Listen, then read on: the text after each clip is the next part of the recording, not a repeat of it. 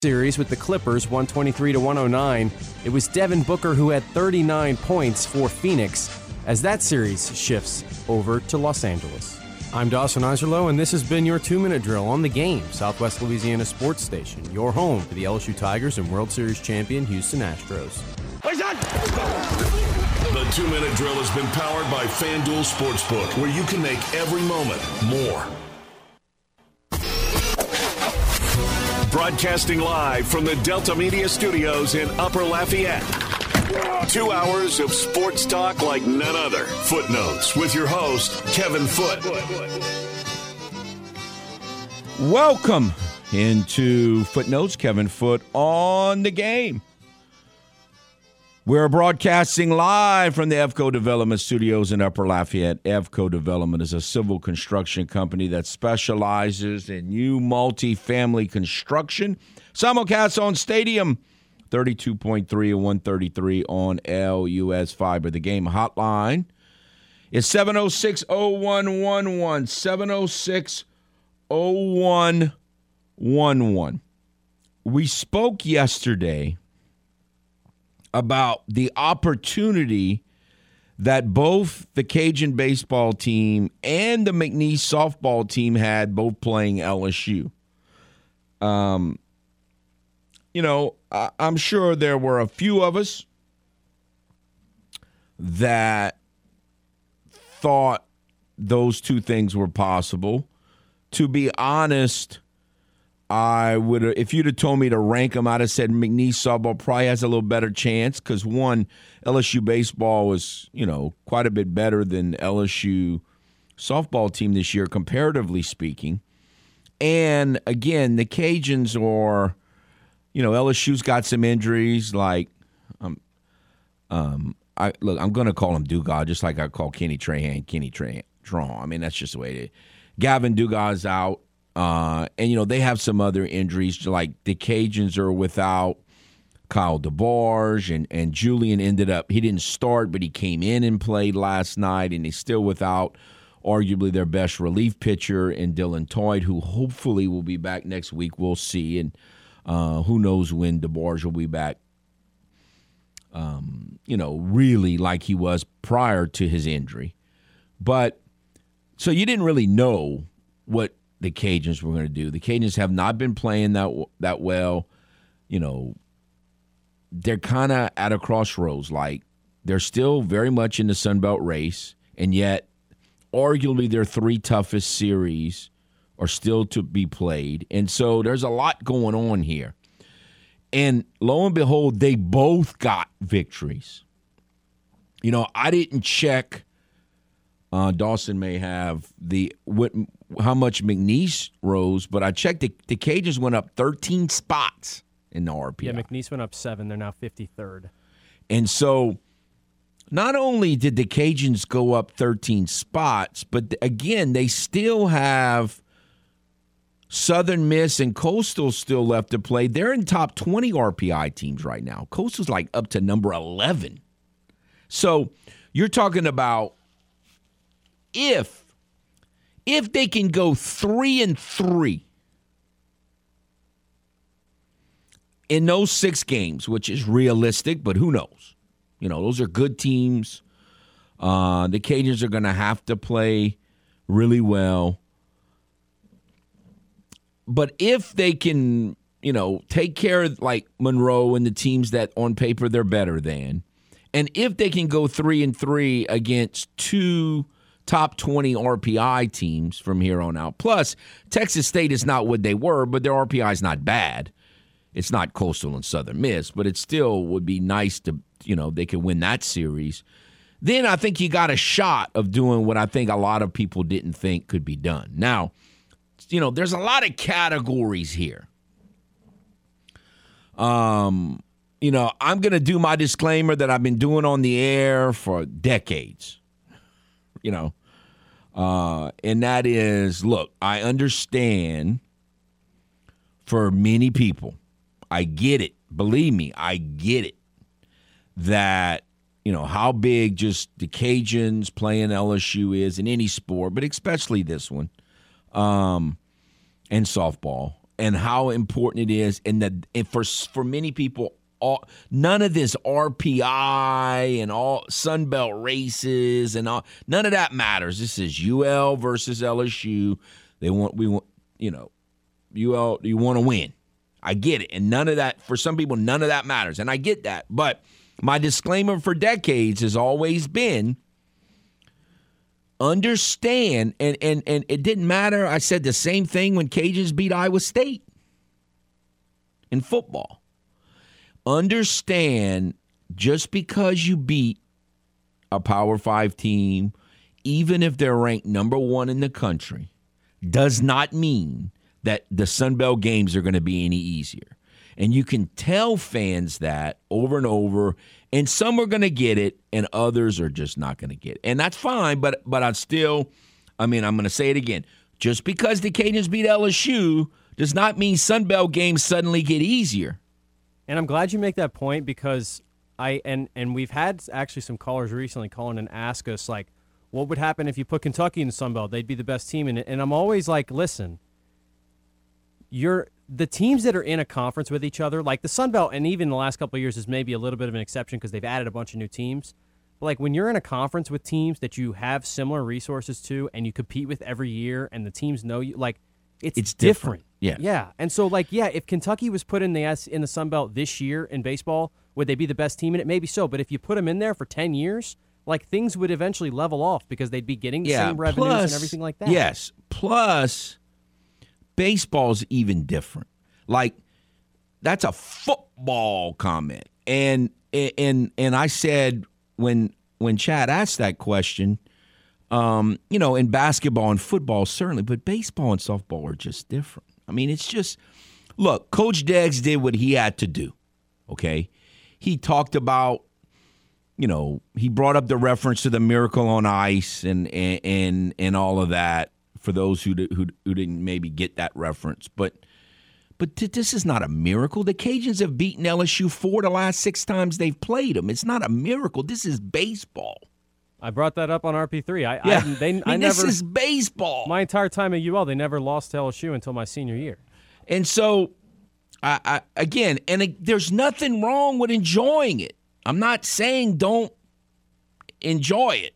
I'm not saying don't be all fired up, but I was, I tell you what, I don't know if he's my favorite player, but one of my new guys I really like interview is Connor Higgs. I got a chance to interview him on Sunday after he hit the homer to help him win Game 3 of that series and salvage a game against Troy. And he was right. He was asked. Raymond asked him, what's it like to be the number 1 team? And this guy's a sophomore. He's still a young kid. He still looks like he's about 12 or 13 years old. And he said it's awesome, but we got to beat JMU on this weekend. And it's true. Now, it is possible that this could be a launching pad to a hot finish. If Kyle DeBarge comes back, if Cooper Rawls can make the successful transition to being a Friday night starter from being an ace reliever, if Dylan Toit can come back and be the effective, I think going into the season they were expecting him to be the best relief pitcher in the bullpen, and very possibly he will be. Most likely he will be. If he's, can come back and pitch to his potential. And if Max Marchot can continue to hit he hit 2 balls really hard last night. If Carson Roccaforte can go back to playing the rest of the way like he did last year when he was just fabulous. He had one of the best seasons in the history of the program last year. This year, he's been okay by his standards. I mean, if he was a freshman, we'd be saying he's doing great, or a first-year newcomer from a junior college. But because he had this Triple Crown season last year, you look at him and you say, he's hitting 300. But he's not hitting 370. He's doing okay, but by his standards, he's not doing all that well. because his standards were really high going into the season. The bar was high. So if those things can happen, and look, they're all realistic. All of those things I just mentioned are realistic. But if those things happen, I think they will be in position to finish strong. But again, beating Coastal and Southern Miss, it's not going to be easy. Beating Texas State's not going to be easy. Now, I like their mental edge that they might have on a Texas State. But again, not what happened last night is not going to really impact those games that much. What it all does those impact, other things have to happen. Yeah, but what it does impact is the opportunity you might be given in those games. Absolutely. Because of the RPI last Yeah, night. right. Again, from an RPI standpoint, it's tremendous, and Coach Deggs knew that. He mentioned it in the Monday presser, and he said it last night, that what that win does is you beat the number one team in the country. It's on your resume now. And I think that still impacts people, committee members, some, but it allows you to cover up, as he said, for a multitude of sins recently. And it does. So, again, it gives them an opportunity and opens a door that looked like it was pretty close to being shut. That's what it does. It looks like it opens that door. And again, I don't think McNeese's door was as close to being shut on the softball side, but no, that really helps them. That really helps them, and I would think it helps the Cajuns. Look, the Cajuns, that increases McNeese's RPI, and if they can finish strong, the Cajuns beat them 3 times, and they didn't just beat them; they handled them all 3 times. None of the 3 games were really all that competitive. And as a committee member, I would be looking at that, but I don't know how deeply they look at all that stuff. But look, it was great for the Cajuns, and there were a lot of good things about it. And David Christie's performance was number one. I mean, look, he did not. He hit like 5 batters in last week in 2 games, and he was all over the place and did not pitch well. And not only did he pitch well against LSU, he went 6 innings, and really he got credited 1 run because it was his runner when he walked the leadoff batter before Cooper gave up the 2-run homer to Trey Morgan, and it was a bomb. I mean, that ball, was that ball crushed. But no, that was a great victory for the Cajuns, puts them in good position. But again, they got a lot of other things that need to get taken care of before this can be the launching pad that Cajun fans are hoping for. Yeah, and I've had this kind of running thought about Cooper, and I've shared it with you a little bit, that I've just been a little concerned when he starts to face better bats, that I didn't know if that run was going to continue, and I got like both ends of it, because he came in and he gave up a 2-run homer to Trey Morgan, and I thought, oh, here we go, facing. But then he struck out the best hitter in the country, the next batter. So like, but he's given up homers before. He gave up a homer. And I'm more the weekend before, but he still pitched well. I think I'm getting more confident in that slider. Like, and I don't know why I had this reservation. I guess because we've seen Cooper struggle at times. I had this reservation, but like seeing that slider last night, and hearing the commentators talk about it, and just seeing it against those bats, navigating that 9th inning. Like, look, LSU is a team. You got a 3-run lead. It's not that big of a lead. Like and he went in there after giving up the 2-run homer and just shut things down, even with the walk to White. Like I was not concerned with his mental approach, but that doesn't mean he's going to be able to get LSU's lineup out. And so he did what they needed him to do. And yeah, did you want to give up a 2-run homer? No, but he still did what he needed to do. He threw strikes and made them earn it.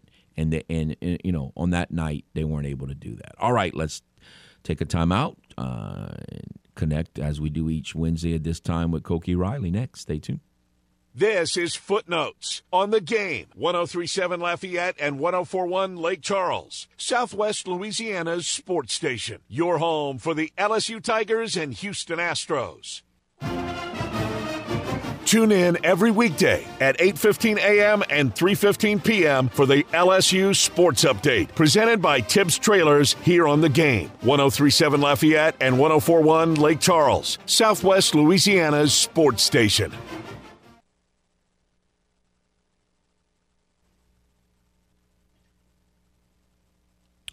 All right, welcome back to Footnotes. We have with us our weekly interview at this time, Mr. Cokie Riley. How are you, sir?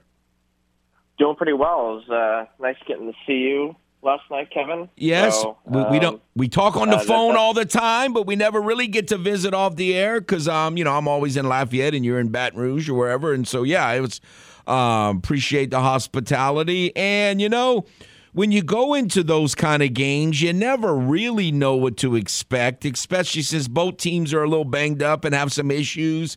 But it turned out to be a pretty good game, at least for the Cajuns. Yeah, absolutely. And I mean, it was a sort of interesting coincidence that obviously we get to see each other in person for once, and then we get to watch a game together with the two teams that we're I guess we cover, right, playing against each other just before the day we're going to go on air for this. So. It kind of created this interesting circumstance, and then for UL to win pretty convincingly was really interesting. And and I think that was probably the worst loss of the year for LSU. UL isn't quite, they aren't the worst midweek team LSU has played this year or will play this year, but it was just a really, really lackluster performance, almost from start to finish for LSU. All right, so from an LSU perspective, obviously it was only one inning. His pitch count, I didn't think that was that high, so I thought maybe they could try to get another inning out of him, but they obviously had a plan going in. What do you make of the significance of Coleman's performance last night, even though it was an inning? I think it was fairly significant, just to see him get up to 94, almost 95 miles an hour with his fastball, to be able to locate his pitches, especially as the inning went on. I thought his control really improved once he got the first batter out. He didn't really use his slider that much. I think he only threw it like 2 or 3 times, but I thought it was a really impressive performance from him. And I was going to be shocked if he went more than an inning, just because you don't really want to. I mean, this was his first appearance in 14 months, so in a game. So I don't think he wanted to really push him that much, and I don't know if he'll, get up to more than an inning until at least, I don't know, the SEC tournament or something like that. Because I think they just want to take it slow and make sure he's feeling good.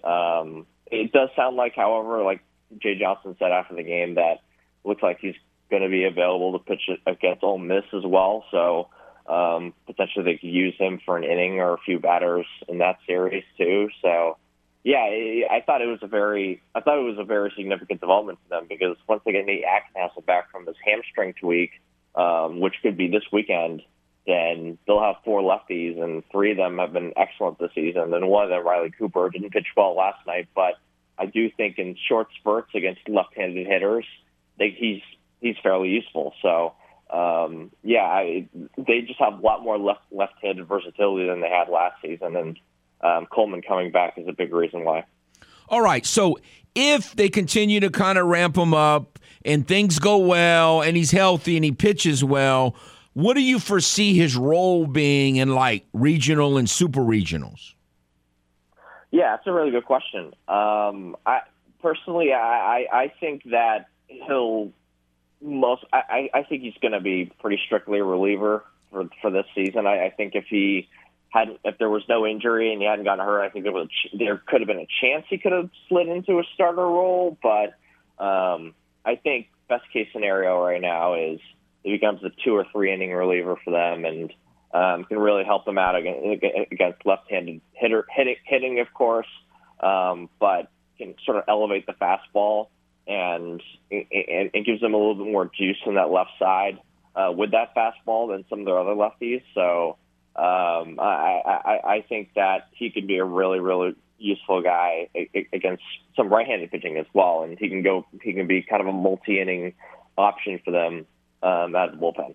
But everyone in the major league world kind of freaked out over 2 and 3 and 4 years ago when the Ray's kind of introduced the concept of the opener, but college baseball teams have kind of been doing that forever. I mean, essentially, that's what he did last night. I mean, why couldn't he be a starting pitcher and pitch 3 to 4 innings?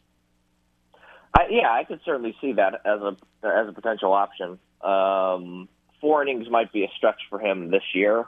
Again, just because they don't want to, you don't want to push a young guy that much when he's coming off that sort of serious of an injury, and the fact that he came back so quickly, you want to make sure that you're not rushing him into anything. It's not like he's had 18 months of time to rest. It's been 14 months, which is usually, considering that he had Tommy John surgery, that's a little quicker than what you typically see. So I guess you just want to be cautious with that. And I mean, I could see them using him as a 2 or 3 inning opener and getting to your next guys. I mean, they're already doing that with Christian Little. They're already doing that. They kind of did that with Thatcher Hurd when he was starting. But I think Little, and I think he'll mostly come in the pen also because, I think Christian Little's probably going to be that third starter for the rest of the year, if I had to guess, unless Thatcher Hurd can figure this thing out and get back to the guy that he was at the very beginning of the year. So, I think it's possible, but I just don't think he's up top of mind right now when it comes to that. And I also think Griffin Herring, who has built up his pitch count a little bit more, is probably more of a candidate to start as well. And he's a left-handed option. So I just think Coleman has kind of started a little bit too late in this season for him to be a real starting option, but I do think it's possible that they could use him as an opener, as you said. All right, so what is Edwards' injury update situation? Tommy John, or what's his deal? Right now, there continues to be no update, but if it turned into a Tommy John situation, it wouldn't shock me. So I think the one bit of good news is that he injured his elbow on a changeup, and usually those don't turn into sort of Tommy John situations. But again, you never really know, and I think the similar sort of thinking goes for Chase Shores, even though we don't know what the pitch was that he got injured on. And again, those aren't the only guys who are kind of on the injury report. I mentioned Nate Ackenhausen already. Brady Neal's currently out with an injury right now. He's kind of a TBD, even though apparently he was running this week or the day before, and he's probably not going to be available this weekend. But that's still a pretty good sign, the fact that he's running. Even though, again, we don't know exactly what that injury is either. Paxton Clink's been dealing with a hamstring injury, and he's kind of TBD for this weekend. But again, he was taking batting practice the other day. So again, this team is just dealing with a ton of injuries, and it is sort of tough sledding for them, given just how many guys are hurt, and that's not even including guys like Grant Taylor and Jaden Newt, guys who were hurt before they even played a game this season. So they were playing at a little bit of a deficit to start the year. Nothing crazy and nothing totally out of the ordinary, but once you add in Shores, once you add in Ackenhausen, once you add in all these other guys and Coleman, I guess, that before he came back to yesterday, of course, that's when you're talking about a really, really thin bullpen. And that's why this latest Coleman development and really tracking his progress and seeing how good he looked last night was really important for this team moving forward. All right, so last night in that one inning, Trey Morgan lost 2 fly balls, and I asked Heath Hood, the Cajun center fielder, did he understand why that happened? And he said yes. He said the sky was just rough, and he said there was periods every time he caught a fly ball where he couldn't see the ball. He lost it. So he was very relieved that he didn't have the result. Had that happened in any other midweek games playing about that time this year? It's happened once so far for LSU this season, but I can speak from personal experience as a former outfielder that I have lost balls when the skies look like that. And it's the worst feeling in the world, and there's honestly not a ton you can do about it. And I personally, I thought Dylan Cruz lost the second fly ball, and it wasn't Morgan who lost the second fly ball, but Morgan lost the first fly ball. And when that happened, I'm like, that makes a ton of sense. He's not an outfielder. Morgan's a first baseman by trade. And if you haven't taken a lot of fly balls in that sort of sky, in that sort of dark blue sky with some gray, which is just some vague clouds you can see out there, and the ball can get lost in that very easily, especially if the lights in the stadium are high enough. And I think LSU's lights are high enough, but if you hit a high enough of a fly ball and they get sort of out of that light stream, then it gets really tough to see it. And again, Morgan's an inexperienced outfielder, and him not seeing that ball, it just made sense to me, and it's the worst feeling in the world as an outfielder when that happens. And there's honestly not a ton you can do about it, right? Right. That happened to him, and then when it happened to Cruz, I was a little bit more surprised because he's obviously a more experienced outfielder, but it didn't shock me either. So just a tough break for LSU, and obviously I don't think that was like the main reason why they lost. So, plenty of other things happened. I mean, the lack of offense they had last night, I think, was probably the driving reason as to why they lost. But anyway, those were still two very jarring plays, regardless. All right, one more thing. Ole Miss, I mean, we all know they had one of the wackiest seasons ever, but it doesn't look like it's trending in that direction. How do you see this series? Yeah, I guess last year when we had this exact conversation about how Ole Miss was struggling, it looked like there was a good chance they were going to miss the tournament, all that sort of stuff, and they go on and win the College World Series. I mean, but this year, I mean, with the way they've been playing conference play, I mean, I believe they only have 2 wins in conference play. It's really tough to see them being like a real team and making the tournament, let alone winning the whole entire championship again. So, they still have a decent amount of the guys from last year's title team. Offensively, they're still quite dangerous. Kemp Olderman has 15 home runs this year, for example. But, I mean, their pitching has just been awful this year. I mean, 5.55 team ERA. Every starter they have is an ERA over 5. Sounds like they're going to get Hunter Elliott back this weekend, which is pretty huge for them, but I don't know how much of a role he's going to have. I don't know. Plus, that's a UCL injury. It was a sprained UCL, and it's come back. I believe it's been 6 or 7 weeks since he sprained it.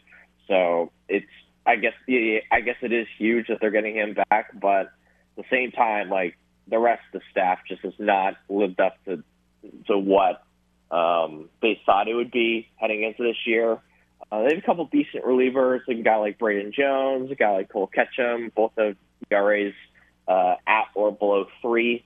But that's really about it in terms of their pitching, and I think that's the thing that's probably going to sink them against an LSU team that, granted, they had an off night last night against UL, but it sounds like, at least from Keith Johnson, you'd know this better, that UL definitely did push their chips into the table more aggressively in this game for a midweek game because they were playing a team like LSU as they should. And I guess I am sort of curious from your perspective then, not to shift all the way back to UL again. How good do you think this UL team is? Do you think this team has a real shot of making an at-large bid for the tournament? Yeah, well, I think last night was critical because they had lost some games that they probably shouldn't have lost, and so this gives them a more of a chance. Like they jumped 13, 14 spots in the RPI, and they still have Southern Miss and Coastal to play, and those are top 20 RPI teams. So it gives them a chance to get into the at-large argument. And then last year, they ended up winning the conference tournament, which they're capable of doing this year. They still got some things to get better at. They got to get their starting shortstop back because he's the emotional leader of the team, and he's been out about 3 weeks. And so hopefully he comes back, and their best relief pitcher arm's been out for about a month, and they need to get him back. But, yeah, I think it puts them in position to maybe get that. So that was the significance of last night's game. Yeah, absolutely. And and the more they win, the less it looks bad for LSU. So I guess that's sort of a good thing for LSU, for them. And LSU doesn't have to worry about RPI. But anyway, I appreciate it. It was great seeing you last night. I appreciate your time as always. Thank you very much, sir. Awesome. Thanks again for having me on, Kevin. This is Footnotes on the Game. 103.7 Lafayette and 104.1 Lake Charles, Southwest Louisiana's sports station. Your home for the LSU Tigers and Houston Astros. This is Footnotes, live from the EVCO Development Studios in Upper Lafayette on the Game. 103.7 Lafayette, 104.1 Lake Charles, Southwest Louisiana's sports station.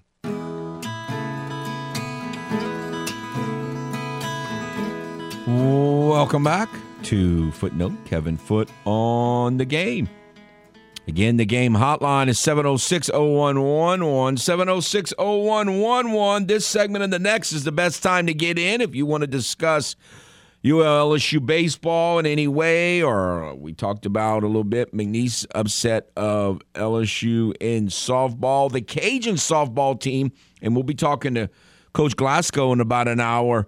Nothing until the sixth inning last night against a Southeastern team that we talked about, had 37 wins, stole a lot of bases, but was not, as Bobby told you yesterday, not a great defensive team. So you kind of, look, I've been saying I was more worried about the Cajuns' offense than soothed by the Cajuns' offense. Unlike a lot of people in the Texas State sweep, I didn't think they swung the bats at all. I think they were very fortunate a couple times, and Texas State played terrible defense and the rest of the time. And I didn't think it was like, that was not a good weekend from what I saw offensively. And for a lot of the game yesterday, it wasn't, but then they scored 7 runs in the sixth inning. Of course, part of that was Maya Davis hitting a home run, which who knows when that's going to happen again. But, I mean, you take what you can get, and again, we'll talk about that. Still, on paper, it's a 7-0 win. You take the win and you move forward. The other thing about that is, and again, I was in Baton Rouge. I didn't see the game. Obviously, the pitching was still pretty good. They didn't give up a run, and the pitching's been very good of late. So, and Victoria Valdez even hit a home run, so that was good to see that result. Any other thing? NBA last night, I missed most of it. I caught a little bit of like the post game when I got home because I didn't get, I don't know. It was just shy of midnight when I got home. So it was chalk last night. Like when two good teams play and they're about even, like we talked about yesterday, and one of them wins the first game, well, normally the home team's going to win the second game. And that happened with the Cavaliers. And I don't know how even anybody thought the Clippers-Suns series was going to be. But it happened in that one as well. And nobody thinks the Hawks are going to take, the Celtics. I mean, I think most people think it'll be, even if they win one game, it will surprise some. So nothing unusual last night at all in the NBA for sure. Astros did not win. I was, seems like every time I go to, whether it's Iowa State or Florida State or even last night, I mean, the hospitality was fine, but I couldn't get the internet to work. Like, I could never get the Astros game to update. It was driving me crazy all night. And also, the Astros didn't help by, like, never scoring any runs until the 8th inning and lost 4-2. And guess who got an RBI single last night? Espinal. Like, this cat, the Astros cannot get him out. I don't even know his first name. It's an unusual first name. But Espinal. I don't know why in the world the Blue Jays didn't start him on Monday. I'm glad they didn't. Of course, he came off the bench, like I said, and hit a ball 800 feet as a pinch hitter. Hey, Foot, remember, this is a hammock season. I agree it's a hammock season. And my wife tells me that all the time. She's like, what are you worried about? It's a hammock season.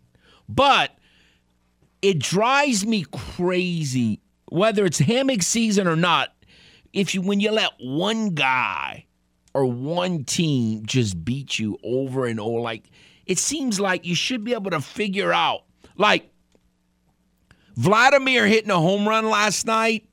I mean, I don't like when anybody ever hits a home run against the Astros, but that's understandable. Like, he hasn't hit a home run in a while. The Astros got him out on Monday. That's just baseball. He's a great player. He hit a home run. I mean, but a guy like Espinal Or like over the year, like on MLB, Chris Young is there. The Astros could never get that guy out.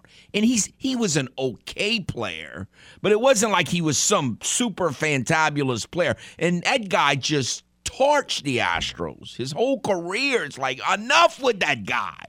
Scott Posednik. He was an okay player. He was an above-average player, but he just destroyed the Astros. Like, why?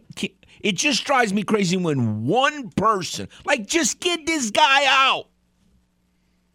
This guy, Espinal. Boy, I'm glad. I hope he never comes to the American League West. Espinal. They can't get him out. Espinal. I never heard of that guy till last year. It's going to be okay. It really is. Enough with that guy. But I hope the manager's stupid and he don't play today. Well, I mean, it's possible. It's getaway day. Or are they playing? Is it 4 games or are they? No, it's 3 games. Yeah, They're so all it's getaway day. Yeah. So I mean,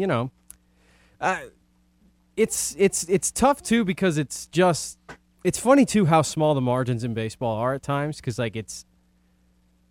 we talk about how the Angels always have their best 2 players and still don't win games. Like the Astros are missing 2 guys, but it feels like they're right at the point where if they had a couple other guys in the lineup, they'd be winning a lot more games.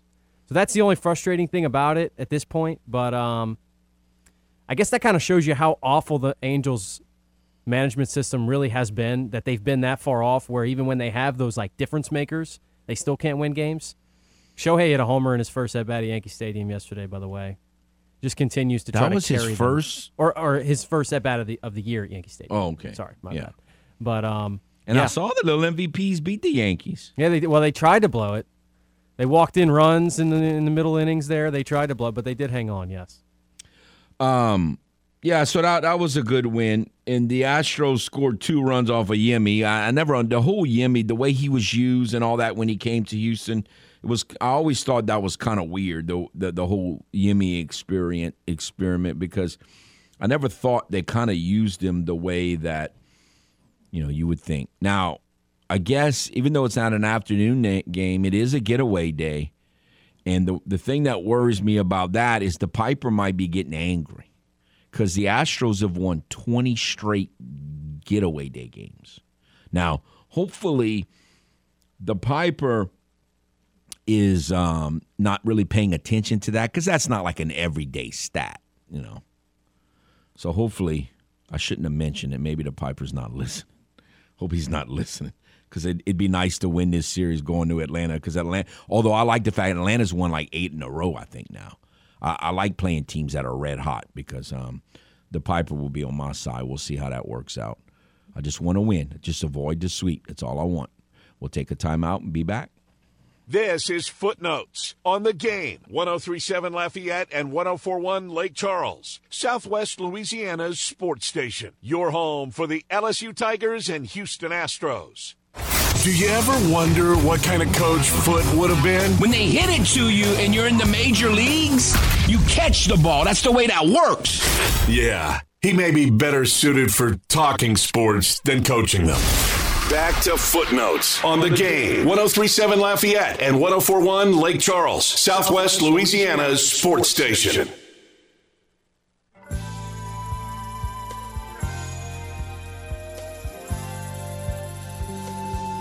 Welcome back to Footnotes. Kevin Foote on the Game. Again, the Game hotline is 706-0111, 706-0111 if you would like to get in. And we will be, obviously a lot of talk around Lafayette today. It's going to be UL's upset of LSU last night in baseball. So if you have any thoughts from that, from either perspective, certainly feel free to call. And again, the Cajun softball team won.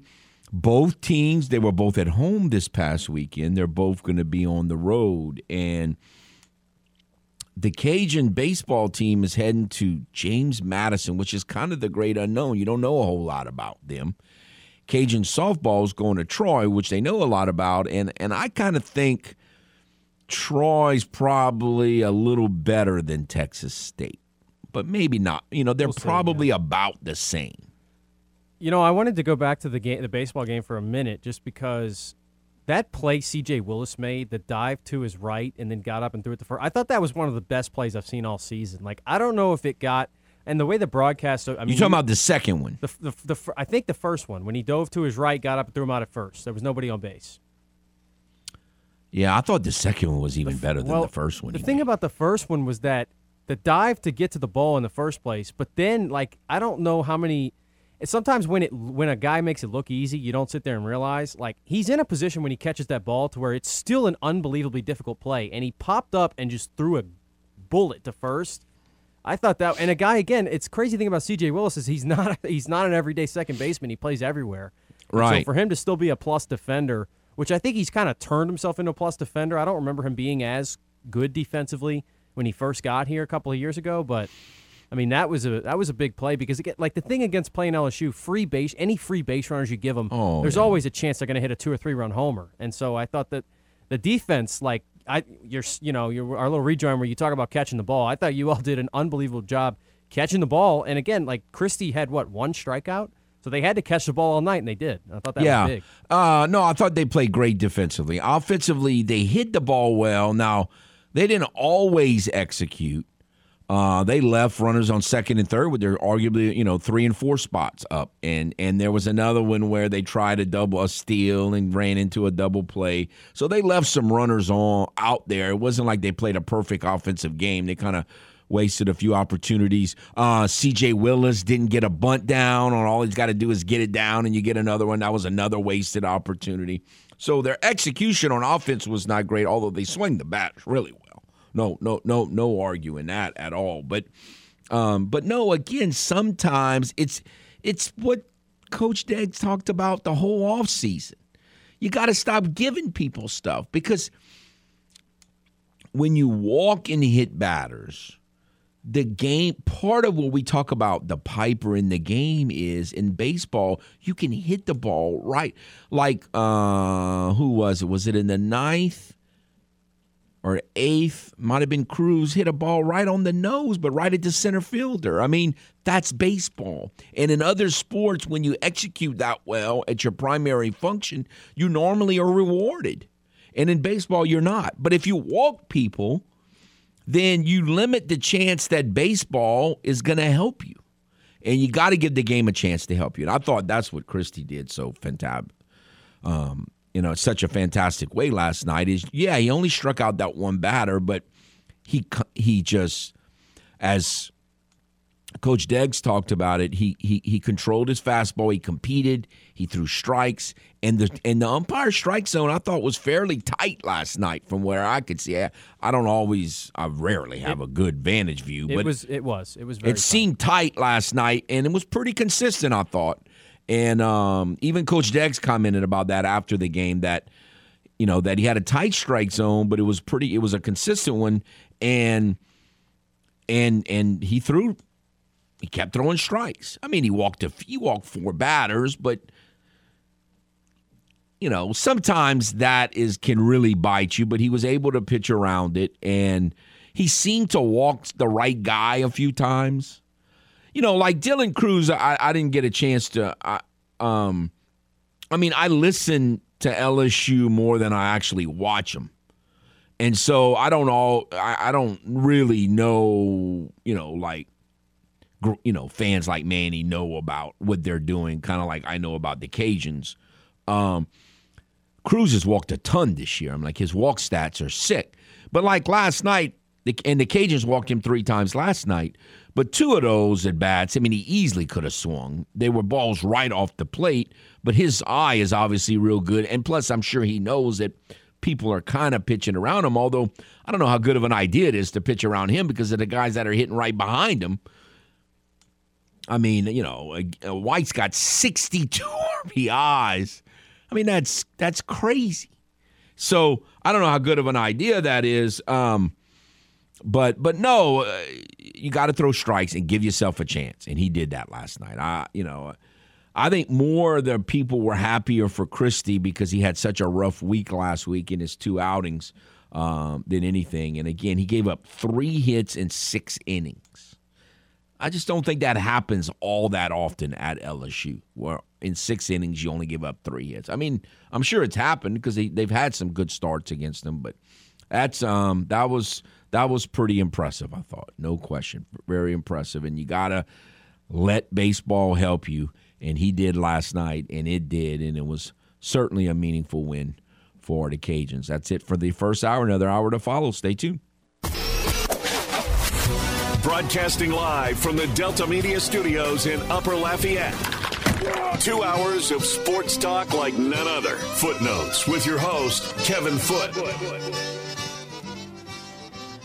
Welcome into Footnotes. Kevin Foote on the game.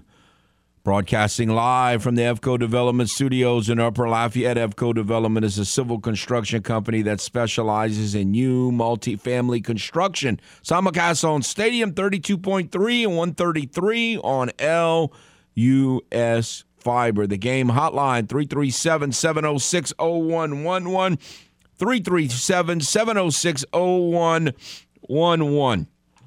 Again, obviously we've been talking a lot about the Cajuns' upset victory over LSU last night. We talked some about McNeese beating LSU in softball and what that could mean in the big picture RPI-wise, and tried to give a little perspective and on the Cajuns win. Any thoughts you have on any of that, certainly feel free to call. And I know the circumstances were not exactly, but the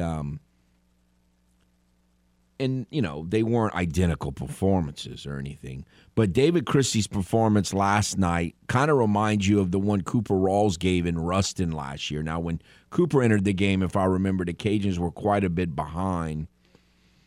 And they came back to win, I want to say 8-6. Maybe they were down 5-1, and they came back and won 8-6, if I remember correctly. But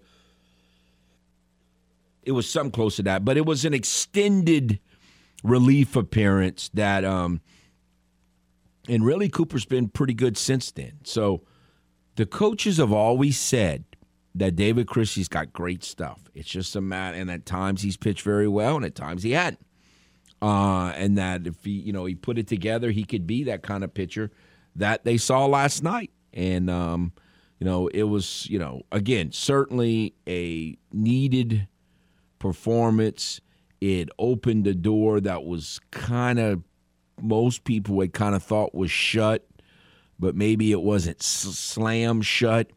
And now if they can get healthy and get their best players playing to their potential, which hasn't happened most for a lot of the season, then, they have a chance to really open that door. We'll see what happens. Let's go to the game hotline. Hello.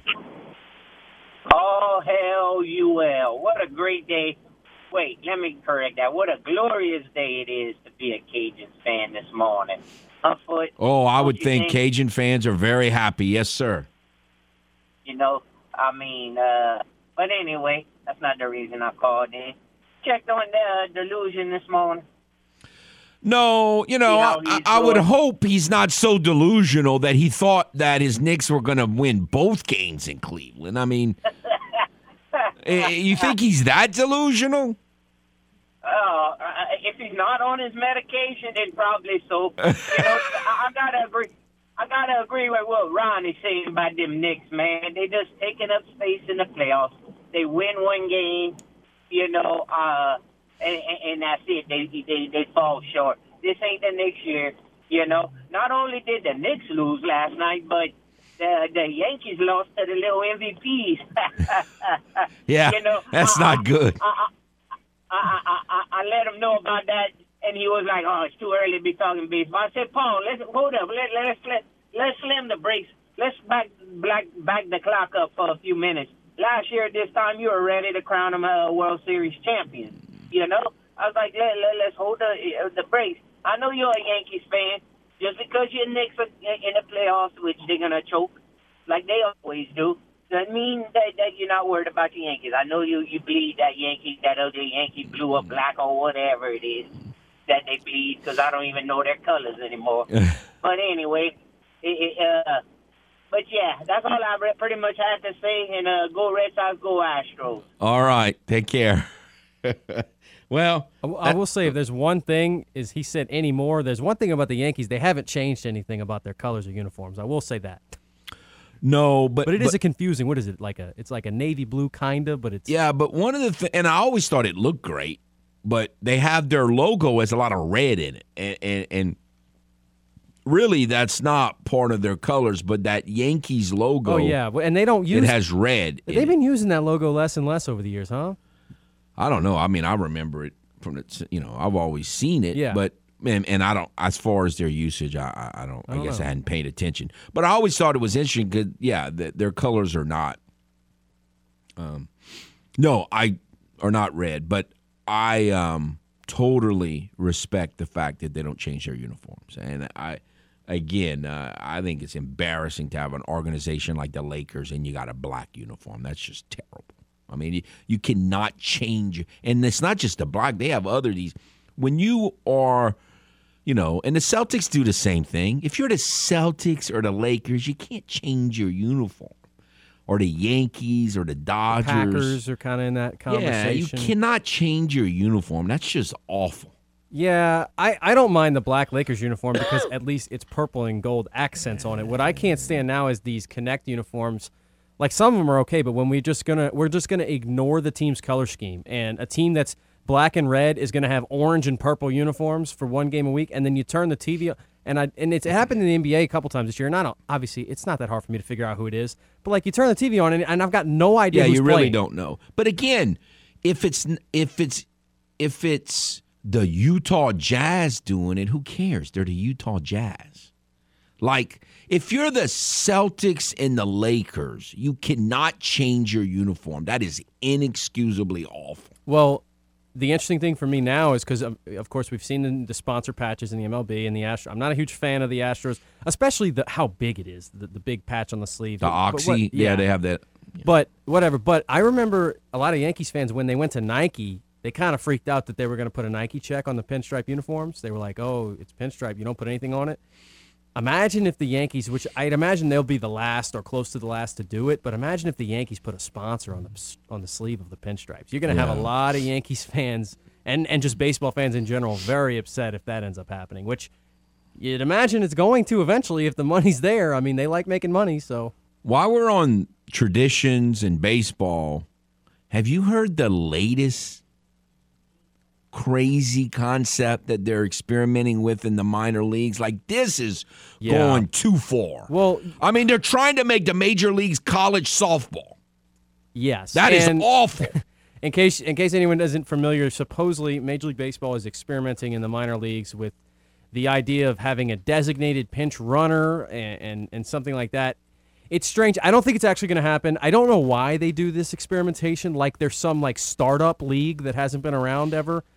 The one, and I don't know if you remember this one that was gaining traction for a little bit that I thought was completely ridiculous, was the idea that they were going to make it to where in the ninth inning you could choose which. It didn't matter where you were in the lineup. You could just choose the three batters that went out to start the inning. Oh, that's terrible. And like it was, of course they were painting it as like, I don't even want to think about this. In football, it's always the biggest stars. The quarterback has the ball. In basketball, it's whoever has the ball. We need our biggest stars. And I'm like, that is completely. You talk about changing the game, and I'm okay with changing some rules to make the game better. You talk about completely fundamentally changing the entire landscape of how the game of baseball was constructed. The whole point is the beauty in it is that sometimes you go up in the biggest spot, and it's the 8-hole hitter who's hitting 210, and you need a big knock, and sometimes he comes through.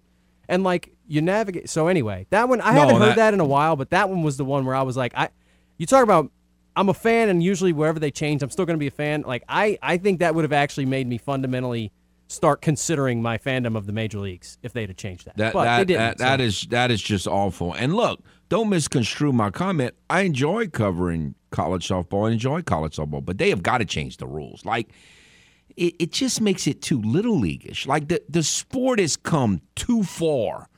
Like I understand a lot of people didn't really respect college softball in the 80s and 90s, but the sport has come too far. It's too like these girls are good. Like why are they playing with little league rules? They've got to change the college softball rules. And this idea that we're basically going to have courtesy runners in the major leagues, that better never happen. That is awful. And it doesn't, you could have made a case for it when pitchers were still hitting and spun it about an injury thing where if a pitcher gets on base, you want the runner for the pitcher. I still wouldn't have been a fan of it, but you could have spun it that way. But now that we've got the universal DH, what does it matter? There's no... You get on base, you run the bases. The other rule that they're experiencing with in the South Atlantic League is this DH rule. Did you hear that one? That one makes zero sense to me unless they're trying to increase the amount of workload for pitchers. Basically, the rule says... Yeah, I did see that. If your starting pitcher doesn't go 5 innings, then you lose the DH. Which, I just don't understand. Where does that come? What's the motivation there? I guess I do. I guess they're trying to make starting pitchers go more than 5 innings. I hate 5 inning starting pitchers. But I've actually listened to a podcast recently where they had some an MLB executive. It was actually Theo Epstein, I think, was talking about the next step in what they've done. A lot of things they wanted to do, shorting the game stuff. The next step is trying to get it back with pitchers extending outings and stuff. So I understand the thought process behind it, but again, yeah, you can't fundamentally change the construction of the game to try to get one little outcome to be different. And so, that stuff, what kind of scenarios would that create, too? That's ridiculous. You're going to have... Again, they're trying to get the game back. I think some people still miss this. They're trying to get the game back to where it was. They're not... But you can't change, to Dawson's point, the fundamental construction of the game to try to get the game back to where it was. I don't know how else to do it, but and I don't, the fact that there aren't going to be any more 300 game winners, I don't know that changes the game that fundamentally. I don't think that's a good goal. I don't think that's a good goal at all. All right, let's go to the game hotline. Hello. Well, I wanted to call you before the season started, but, we're a few games into it. But I wanted to tell you what my concern was with the Yanks. Okay. So I'm watching one of the early games against Cleveland and getting ready to go to commercial break. It's about the 7th inning. And they always tell you the next 3 batters coming up. The next up for the Yankees is going to be Willie Calhoun, Jose Trevino, and Franchi Cordero. Now, wait, Kevin. That's not 7, 8, and 9. That was 5, 6, and 7. But Franchi Cordero's actually done pretty well. That's the worst lineup the Yankees have had in the last probably 20 years. Franchi Cordero's actually done pretty well, though. Okay, I'll call you back in another month. We'll talk about Franchi Cordero. Okay, that's a fair point. That's fair. All right, Kev. You have a good day. You too. Thanks. No, look, man, if I was a Yankee fan, my number one concern would be the bullpen. Man, the closer has not pitched well at all. And 3 and 4 years ago, I was picking the Yankees, and the main reason why I picked them is back then their bullpen was awesome. It's very difficult to go to the World Series and win the World Series without a really good bullpen. And I don't know. That would be not my number one concern. Look, in the park that they play in and the division they play in, they're going to score runs. Even with, to Larry's point, some guys in the lineup that maybe aren't as good as, they're not exactly Bronx Bombers. I get that. But you're going to score runs. But you got to be able to. You got to have a bullpen. It is it is really tough to not have a bullpen. All right, we'll take a timeout and be back. This is Footnotes on the Game. 103.7 Lafayette and 104.1 Lake Charles, Southwest Louisiana's sports station. Your home for the LSU Tigers and Houston Astros. Kevin Foote is a walking, talking encyclopedia of New Orleans Saints history. No, seriously. After that is 2013, which I call the Forgotten Saints season, because in so many people's mind, the Saints' streak of good football ended with the Bounty Gate season. And it's not just recent history either. In 88, they finished 10-6, tied for first place in the division, did not make the playoff because they got cheated by a blind official named Fred Silver, who absolutely cheated, stole a game on Sunday night in a 13-12 loss to the Giants with his either blindness, ineptness, or cheating, or whatever you want to call it. I think he was just blind and senile. We return to the man who's forgotten more Saints history than you will ever know. Kevin Foote and Footnotes on the Game. 103.7 Lafayette and 104.1 Lake Charles, Southwest Louisiana's sports station.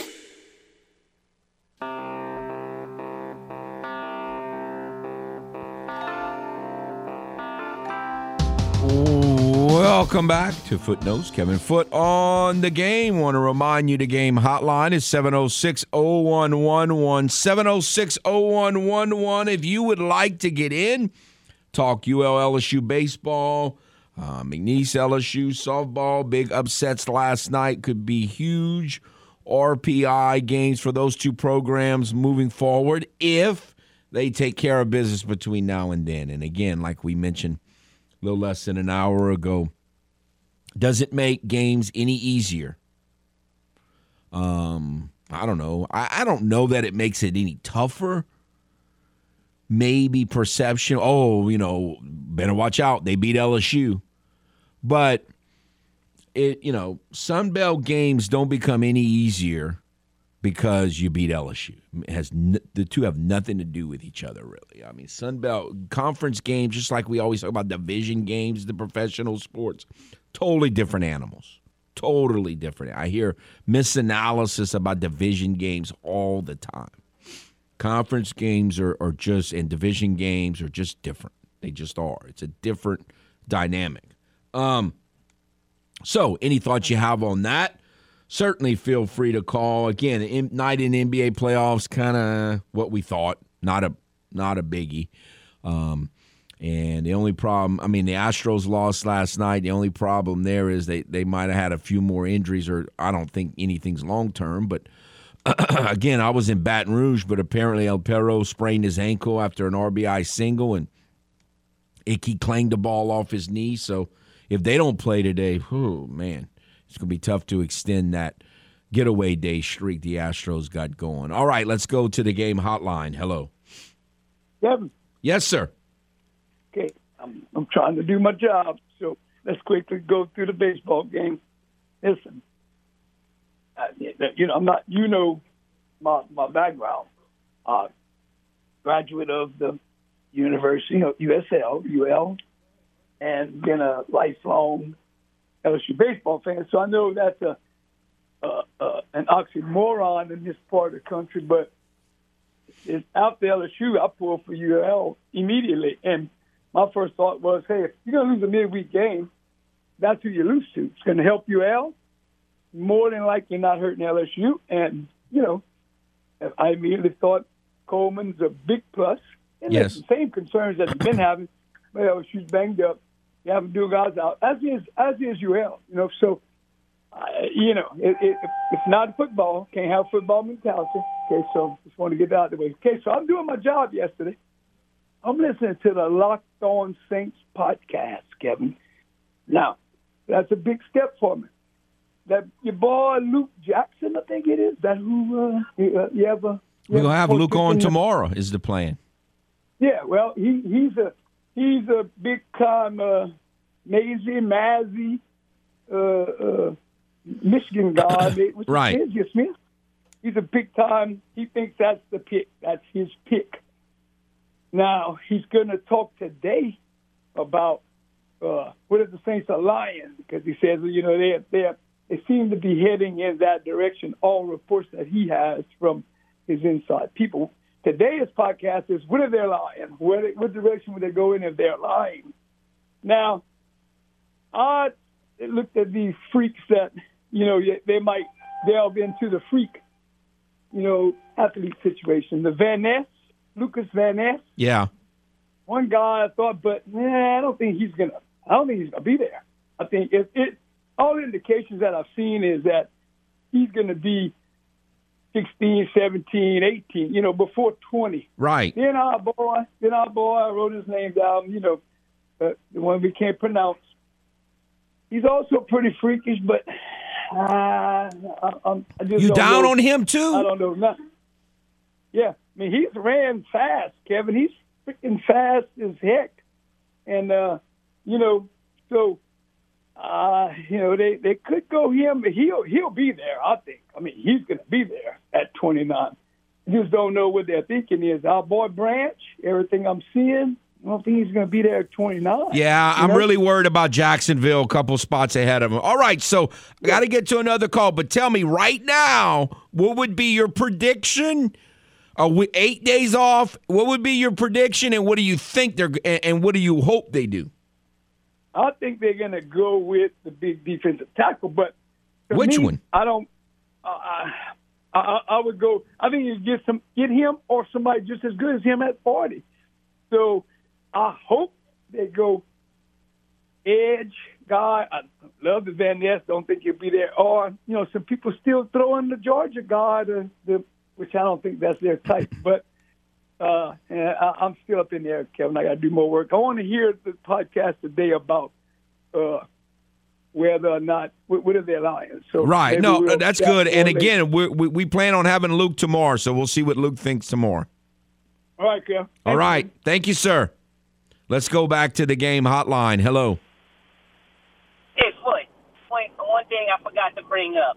I seen why the NBA suspended Draymond and they didn't do nothing to Sabonis when Sabonis was the one that started the situation.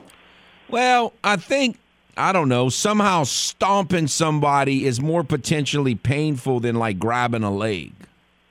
Or more injury, more dangerous.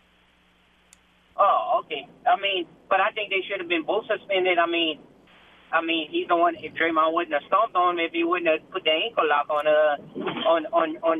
Draymond, I think the multi-time defender thing kind of plays into that too. Like he's done this stuff multiple times over the years. Like if he had never done anything and he was an angel, he might not have got suspended. But when you become a multi-time offender, it's like, man, we can't let him get too out of hand. Well, Draymond is an angel, man. He's good for the game, man. I mean, they need to stop picking on my guy Draymond. Stop picking a little bit more on that LeBron James, Okay. And I gotta remind Paul one thing too. Julius Randle, he was a Laker before he was a Knick, the Golden Girl. Have a good one. All right. No, look, I get part of his point, but it's the old, you reap what you sow thing. I mean. Look, I think Draymond's funny a lot of times, and I really like the way he does interviews because he's pretty honest. But no, I mean you reap what you sow. Yeah, I thought the most ridiculous I already brought this up on RP3, but I thought the most ridiculous thing about the whole situation was Klay Thompson's comment where he said, well, what do you want him to do when somebody grabs your ankle? And I was like, there's a lot of different options other than stomping on the guy's chest. Like, I think there's quite a few different ways you could have gone about it. Besides stomping. Well, he could have.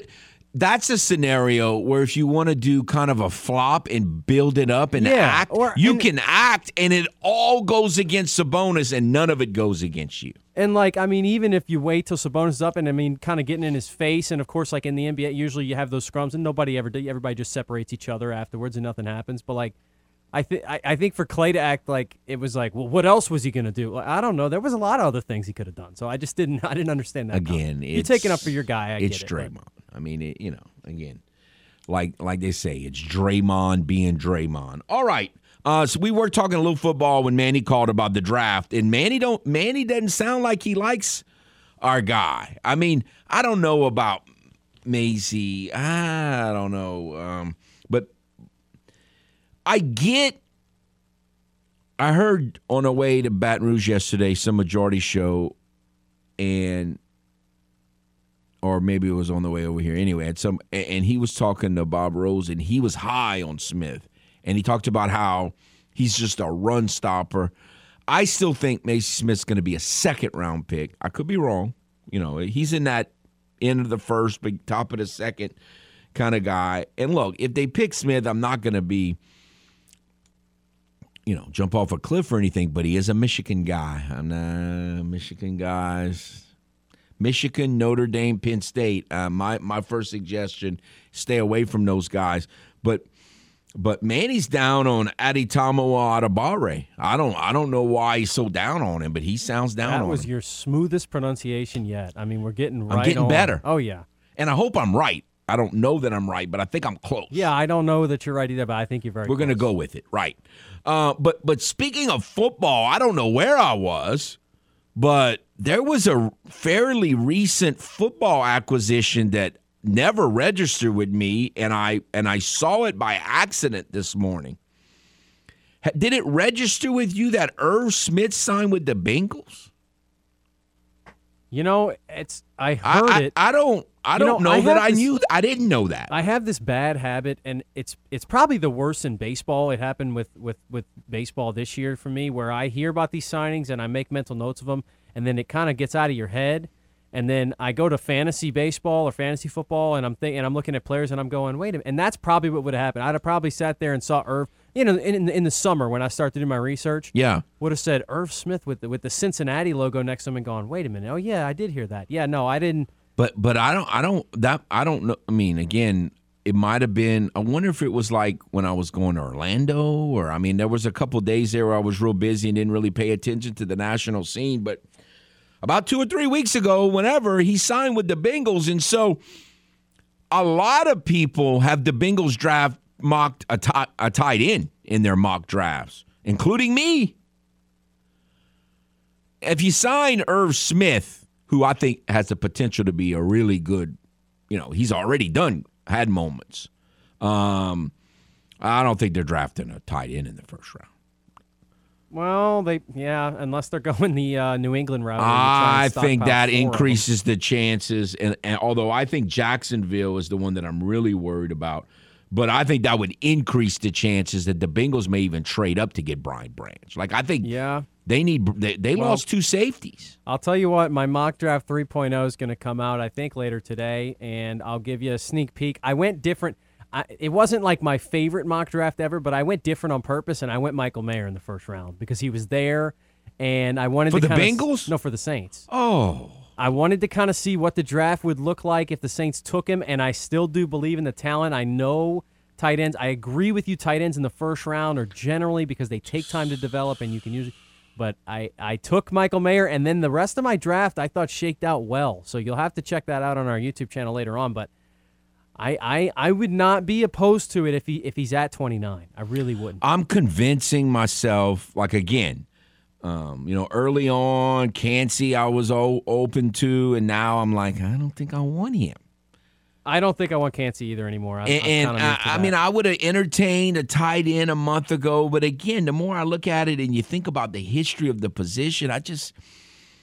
I've seen arguments made, and I kind of agree with them. I mean, tight end might even be a longer shot than quarterback. I mean, it's just so much room.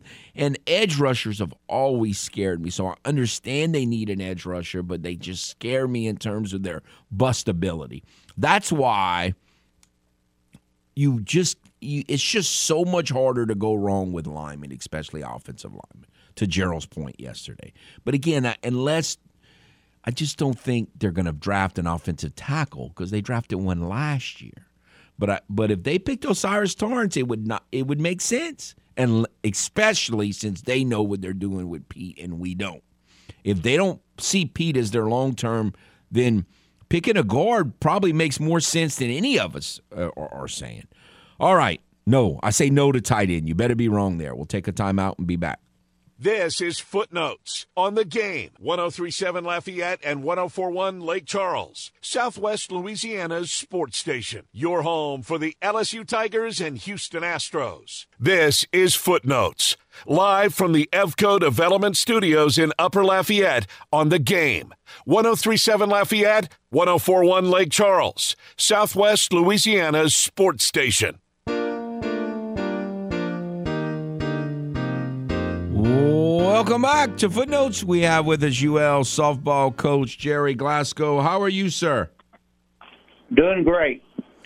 Well, Coach, I was in Baton Rouge watching the Cajuns upset LSU last night, which was obviously a great win for their program. And when I looked back and saw the line score of your game, I said, boy, that's an interesting line score. 0, 0, 0, 0, then 7.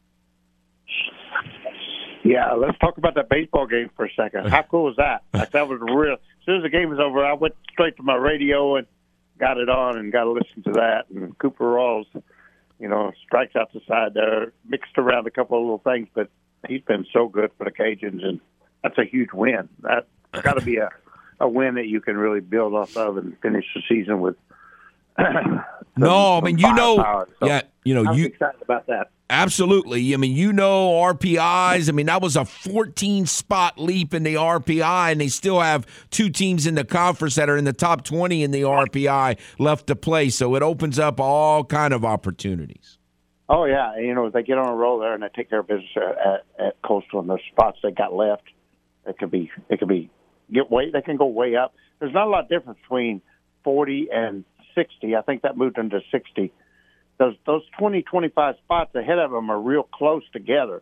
And as their win or one-loss record improves, and then they can take advantage of that remaining games on the schedule, is exciting. But the main thing, that just shows you go on the road to the number 1 team in the country and you win, your kids know now they can play with anybody. It's not how good you are, it's how good you play that night, each individual night. And they played so good last night. And so that's a big thing for them to know that and to have that experience to fall back on. Like, when we play our best, we can beat the number 1 team in the country on the road. That's just huge. That's huge. A good day to be a Raging Cajun. So, likewise, I think on our game, it was a weird game. It was like the first inning already, I think it was the first inning, hit a shot down the right field line, and they made a shoestring catch. It just seemed like for 4 innings, everything went wrong. That could go wrong. I put a hit and run on. Lauren already hits Laney Crater hits a hard line drive up the middle, but it's exactly over the second base bag. And because we got the hit and run on, we got second base and shortstop both there, and they catch it, double play. Next time up, I'm dying to hit and run. No, I can't hit and run here. I don't want to hit and run. She hits a hard ground ball up the middle, double play. And it just, everything went wrong, sometimes the game goes like that. But the good part for our team was that in 1 inning we put together, we got it going and scored 7, and that's huge. It's the same thing as the baseball team. Like, we have that experience to fall back on. Like, when things get bad and we're frustrated, don't just stay cool. Just keep battling because your talent's going to overtake the opponent at some point, and that's what happened last night. Maya Davis went up. I told her, I said, everybody in the ballpark thinks you're going to bunt. One of my coaches said, quit bunting for a hit, sacrifice bunt. Well, I was like, everybody thinks we're going to bunt, so let's just swing and hit. And then you get a double and you're setting at second and third, what I was hoping for. And I told her, I said, if you swing hard. Don't try to get a hit. Try to hit over their heads. And I wasn't counting on a home run, but I know she's got amazing home run power. But I was really hoping for a double there, and then for her to hit that home run, and then you could see what it did to the rest of our ball club. I mean, it fired them up, and then it was over. That is unbelievable. Well, the flip side of that, Coach, is the other team scored 0, and your pitching has been outstanding, and apparently it was again last night. Yeah, we got a great staff. I mean, it's taken years of recruiting to get enormous talent in our bullpen, and we're really pitching. Justin's done a tremendous job with our pitching staff this year, and they're peaking at the right time. They've really peaked here the second half, and I think I've still got room to get even better. Shorman's just she's an elitely talented pitcher, as is Kendra Lamb, and they were both on last night, and it was really good. And it takes so much pressure off the offense because you feel like, we didn't score, but they'll hold them. Just keep holding them, and they did a great job, as they have done for the last. Well, they've been good all season, but they've been at a whole nother level, I think, the last 10 games.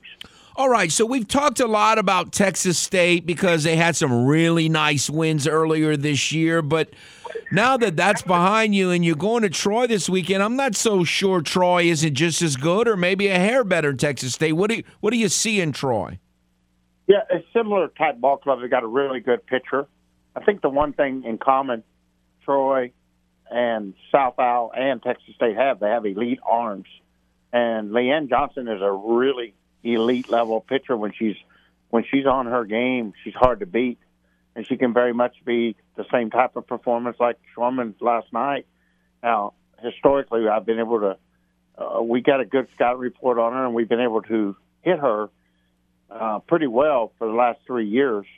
But she always has those out of conference games where she gets very, she can be tough. So, always fearful as a head coach. Like, you worry you're going to run into her on that one night during her career that she can shut out the Cajuns. But we've had good luck against her, and I think we will. We'll perform well again this weekend. But that they've got great pitching, and then they've got ways to manufacture runs. They've also got a couple of outstanding hitters. Horn is outstanding. She's as good a right-handed hitter as there is in the conference, and they've got some players around her that are good as well. All right, before we go, we began the conversation kind of talking about the Cajuns and on the baseball side with the RPI, but in terms of the Sun Belt Conference and softball and RPI, do you have the perception like, you look at James Madison, their non-conference RPI is like in the 200s, and App State's almost 200, and Coastal's over 200. Do the bigger like the ACC, do they not want to play those teams, or it seems like that's going to need to get better? They've got to play a better schedule, and they can get teams to play them. That's not right. You hear coach say they won't play us. They'll play you. You've got to be willing to make concessions. Like, I could be saying, well, teams don't want to play us. They will play us. I just got to go to their place, and you've got to be willing to do that. Now, if you go to their place and you show some fortitude there, and get out there and play good teams, they'll eventually return back and come back to you. And one of the reasons the good teams don't want to play bad teams is because their RPI is going to be real high. And so, like when I call, I said, look, I've got a really tough schedule. We won't hurt you to play us. It won't hurt you to play us. Our RPI is going to be high next year. I told several coaches that. Florida, LSU knows that. You have those conversations head coach to head coach. It's not just getting one game or two games. If you want to play the big schools, you've got to play the big schools often, because I'm looking. James Madison is 90, and James Madison. In fairness, they play a pretty good schedule, and also geographically, it's not quite as easy for James Madison to play a really good schedule as it is Troy, who's got Auburn, Alabama, Florida State. All those schools are within a couple of hours. Georgia, they're all within a few hours of, a Troy, a South Alabama. We're very fortunate here. We've got Baylor, Texas A&M, LSU. We've got a lot of good programs close to us in driving distance. It's a little tougher when you're up there where James Madison is, but you still can commit to that. You just got to go early in the year. They've got to, and they've got to increase their schedule a little bit. But the biggest one in our conference is Marshall. They really played a disappointing schedule, Marshall and Georgia State, in my opinion. I want to see those coaches step up. We have head coaches meetings, and we talk about how important it is to play a really tough schedule. And there's different reasons. They may have a big freshman class. There's reasons why head coaches don't want to play a tough schedule on a particular year. But in general and over a long-term period, the Sun Belt, we're number 6 conference, which is good. We're the top non-mid-major, the non-Power 5. We're the top conference. But I think we can be better than the Power 5 conferences. We could be ranked 4th or 5th in the conference if every coach in the conference would do exactly what Texas State did or we did, and what South Alabama consistently does. There's no reason the Sun Belt, with our geographic location in the South, in warm weather, we could be a top 4 or 5 conference in the country if everybody gets on the same page and if athletic directors, demand and support that pursuit. Now, I don't know I don't know all those things. That's beyond my job. But that's realistic. I know that as a softball coach. They will play you. You just have to make concessions sometimes that you don't want to make. All righty, Coach. Well, we appreciate your time as always. Congratulations on the win last night, and good luck this weekend. Yeah, I thought the last thought on last night, I thought it was a huge night for our freshman class. You know, Maya Davis hit the big home run. We all know what she can do in offense and defense, and she changes games. But then you look, you had a 2-run double from Lauren Allred. You had Vic Valdez making a huge tag at home plate on a squeeze play. You had her throwing out 3 runners out of 3 on stolen bases. We only threw out 5 people all year last year. She threw out 3 last night in one game. And then she hits a 2-run home run. And then you have Sissy Valdez coming in playing defense. And then her last 6 at-bats, she's got 3 doubles. Sissy Vasquez, 3 doubles out of her last 6 at-bats. So she's coming on. And then, it was a really good statement game for our freshman class, I thought. All righty, sir. We appreciate it. Thank you very much. All right. Thank you, Kevin. This is Footnotes on the Game. 103.7 Lafayette and 104.1 Lake Charles, Southwest Louisiana's sports station. Your home for the LSU Tigers and Houston Astros. Do your loved ones run for cover when watching a game with you? Then Footnotes is the show for you. Time for more Footnotes on the Game. 103.7 Lafayette and 104.1 Lake Charles, Southwest Louisiana's sports station.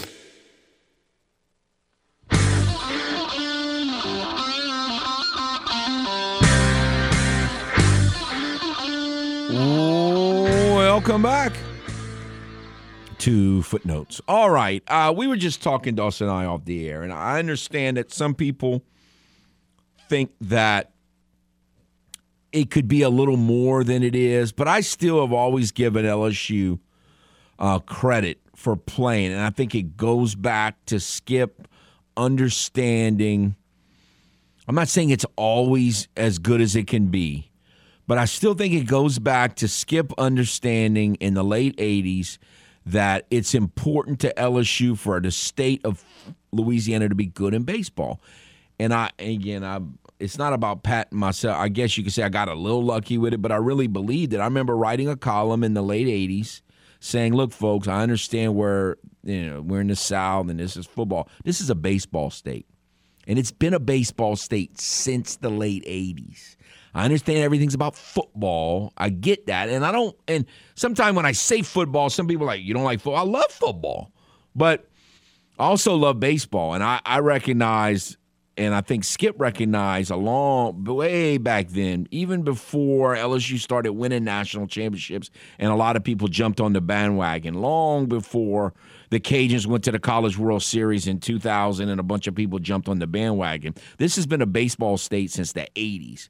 And softball is catching up, and I still think LSU deserves credit for playing. Like, LSU softball was at McNeese last night. And I understand there are more baseball and softball teams that travel and play these teams more than say basketball because there are more games. But I still think they're willing to do that because they understand the value of it and it's good.